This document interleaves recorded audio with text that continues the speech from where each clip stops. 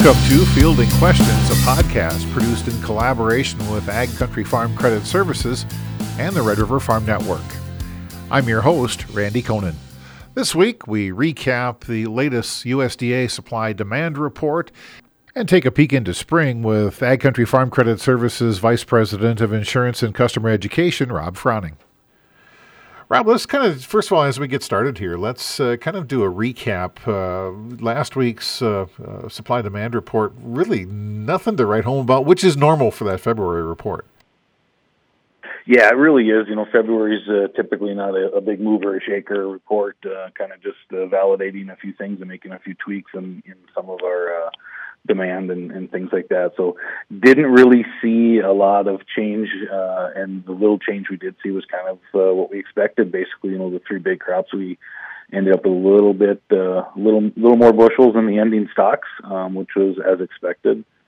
Really, the biggest surprise was that we maybe didn't cut exports on corn. I think that was something that we expected, and they kept it status quo for this month anyway. So we'll maybe wait and see if that changes here in the future. Does that have something to do with insurance prices being set here during February? Well, I suppose some may think that's a conspiracy theory that they're trying to hold the prices or not move the prices. But it is the month of February here. We are tracking prices. Didn't see anything that's drastically moved that. And to be honest, the biggest part of the crop insurance side of that equation is our premium using the volatility. And when the markets get a little more volatile, that increases the volatility factor used in the calculation. And we see drastic increases in premium if that's a high volatility. Now, compared to where we were last year, we're seeing low volatility, which is good. Again, we have the whole month of February, and actually the volatility is measured the last 5 days of February. So hopefully the market can stay a little bit quiet. We are at prices near where we were last year, maybe down just a little bit. Corn and wheat are probably closest to where they were last year, where soybeans have seen a little bit more of a decrease from a year ago when it comes to the insurance prices. But we'll have to wait and see how the rest of February pans out and where we end up. And like I said, the biggest thing is that volatility really affects our premium. And so if we get big movements in the market here at the end of the month, that's for concern with where our premiums will be set. Sure. Well, looking ahead into the spring then, too, prices tend to become, maybe fuel, but fertilizer prices coming down here a little bit. Yeah, the fertilizer has surprised quite a few people and come down from where we were, last fall even. And, I was looking at some of the numbers, and nitrogen is actually back to levels we were October of 21, when the really took off, when the prices started to take off on us. We're getting back to some of those same levels. Still, relatively high, just we're getting back to where we were just a couple of years ago and off of these historic highs that we've seen here in the last 12 months. So that's good news. Usually it doesn't mean it will, but getting into spring, we see the increased demand, obviously, when the farmers are putting the fertilizer down, and we'll probably see some local increases as far as with basis on that because of the demand. But the overall market has seemed to be trending down here a little bit, and we'll see what happens if you didn't lock it in last fall. May want to be looking at doing some things with our grain prices still at where they were a year ago, but fertilizer prices substantially lower than a year ago. We're probably seeing some people try to lock in that last little bit that they maybe didn't lock in before, trying to take advantage of some of these opportunities. Yeah. What kind of shape are guys going into the spring with? Pretty good. Over the winter here, visited with quite a few farmers throughout my meetings, and people are pretty optimistic. I think positions are very good. We're still seeing, from a lender's hat perspective, we're still seeing a lot of cash in the market, and the farmers utilizing that, and that's a good thing.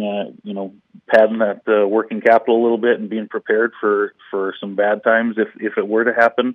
We've had about a 2.5-3 year rally here with commodity prices, and producers have been able to take advantage of that with some relatively good yields in most of our areas, and good prices, and it's been sitting pretty well. So I think producers going into this spring, cautiously optimistic, as these input prices we just talked about are still relatively high, although they've softened some.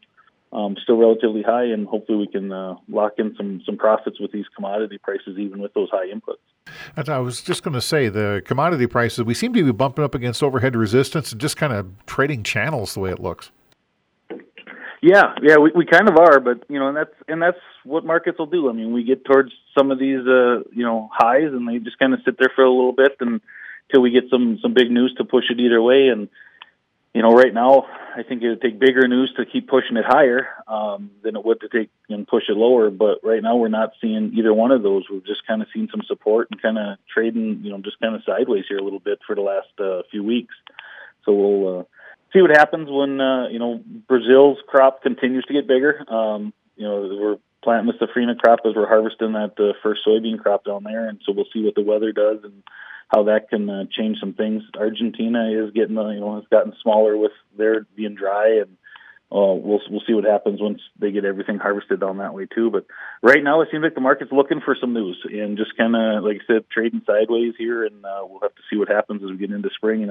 Start seeing once we get things planted and pushing in the market there, we'll see what the weather might do here in the U.S. late spring into summer. Yeah. At the time when we were recording this, starting to hear some market guys, some rumblings about maybe a switch over to El Nino conditions instead of the La Nina, which generally is good for crops worldwide.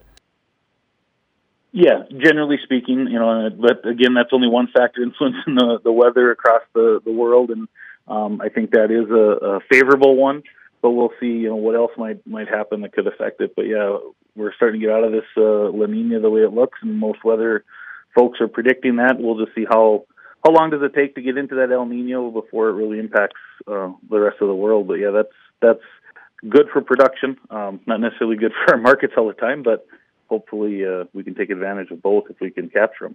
Yeah, for sure. Well, as you said too, the bigger issue probably is going to be ongoing demand. Absolutely. I think that's going to be the thing that the market's going to really watch. Right now is, will the demand continue? And I've said it before too. With sometimes high prices, they cure high prices, and so we'll if we can keep this demand going, it'll keep the support and where we're at, and we'll have to just see what happens. Like I mentioned earlier, our exports of ethanol, we kind of expected to go down in this last report, and it didn't. And we had a long ways to catch up based on what we're projecting here. So it'll be interesting in the next couple of months if they start impacting that on the monthly reports. Yeah, we get planting intentions report out at the end of March, but ahead of that, now we get the end of February, the USDA's Ag Outlook Forum. Yeah, looking forward to seeing kind of where they come. Those are early numbers and don't necessarily move the markets, but it gives us kind of an idea of what they're thinking. And kind of setting the stage for that March report as well a little bit, and we'll see what happens, and if that moves the market. It's hard to know what's going to happen until we get it planted, and I think that came evident last year when we all have a late spring like we did. We see a little bigger decrease in the corn acres because if we can't get the corn in the ground early, a lot of people make that shift, and so all these predictions will help maybe influence the markets here a little bit in the near term. But really, we'll have to wait and see what happens in the spring and how the weather holds out for the nation as far as what we really get planted. What's the outlook for some of these secondary crops, the canolas, the dry peas, and those types of things for this year? Visiting with a few producers over the winter here. Not a lot. I'm not hearing a lot about those.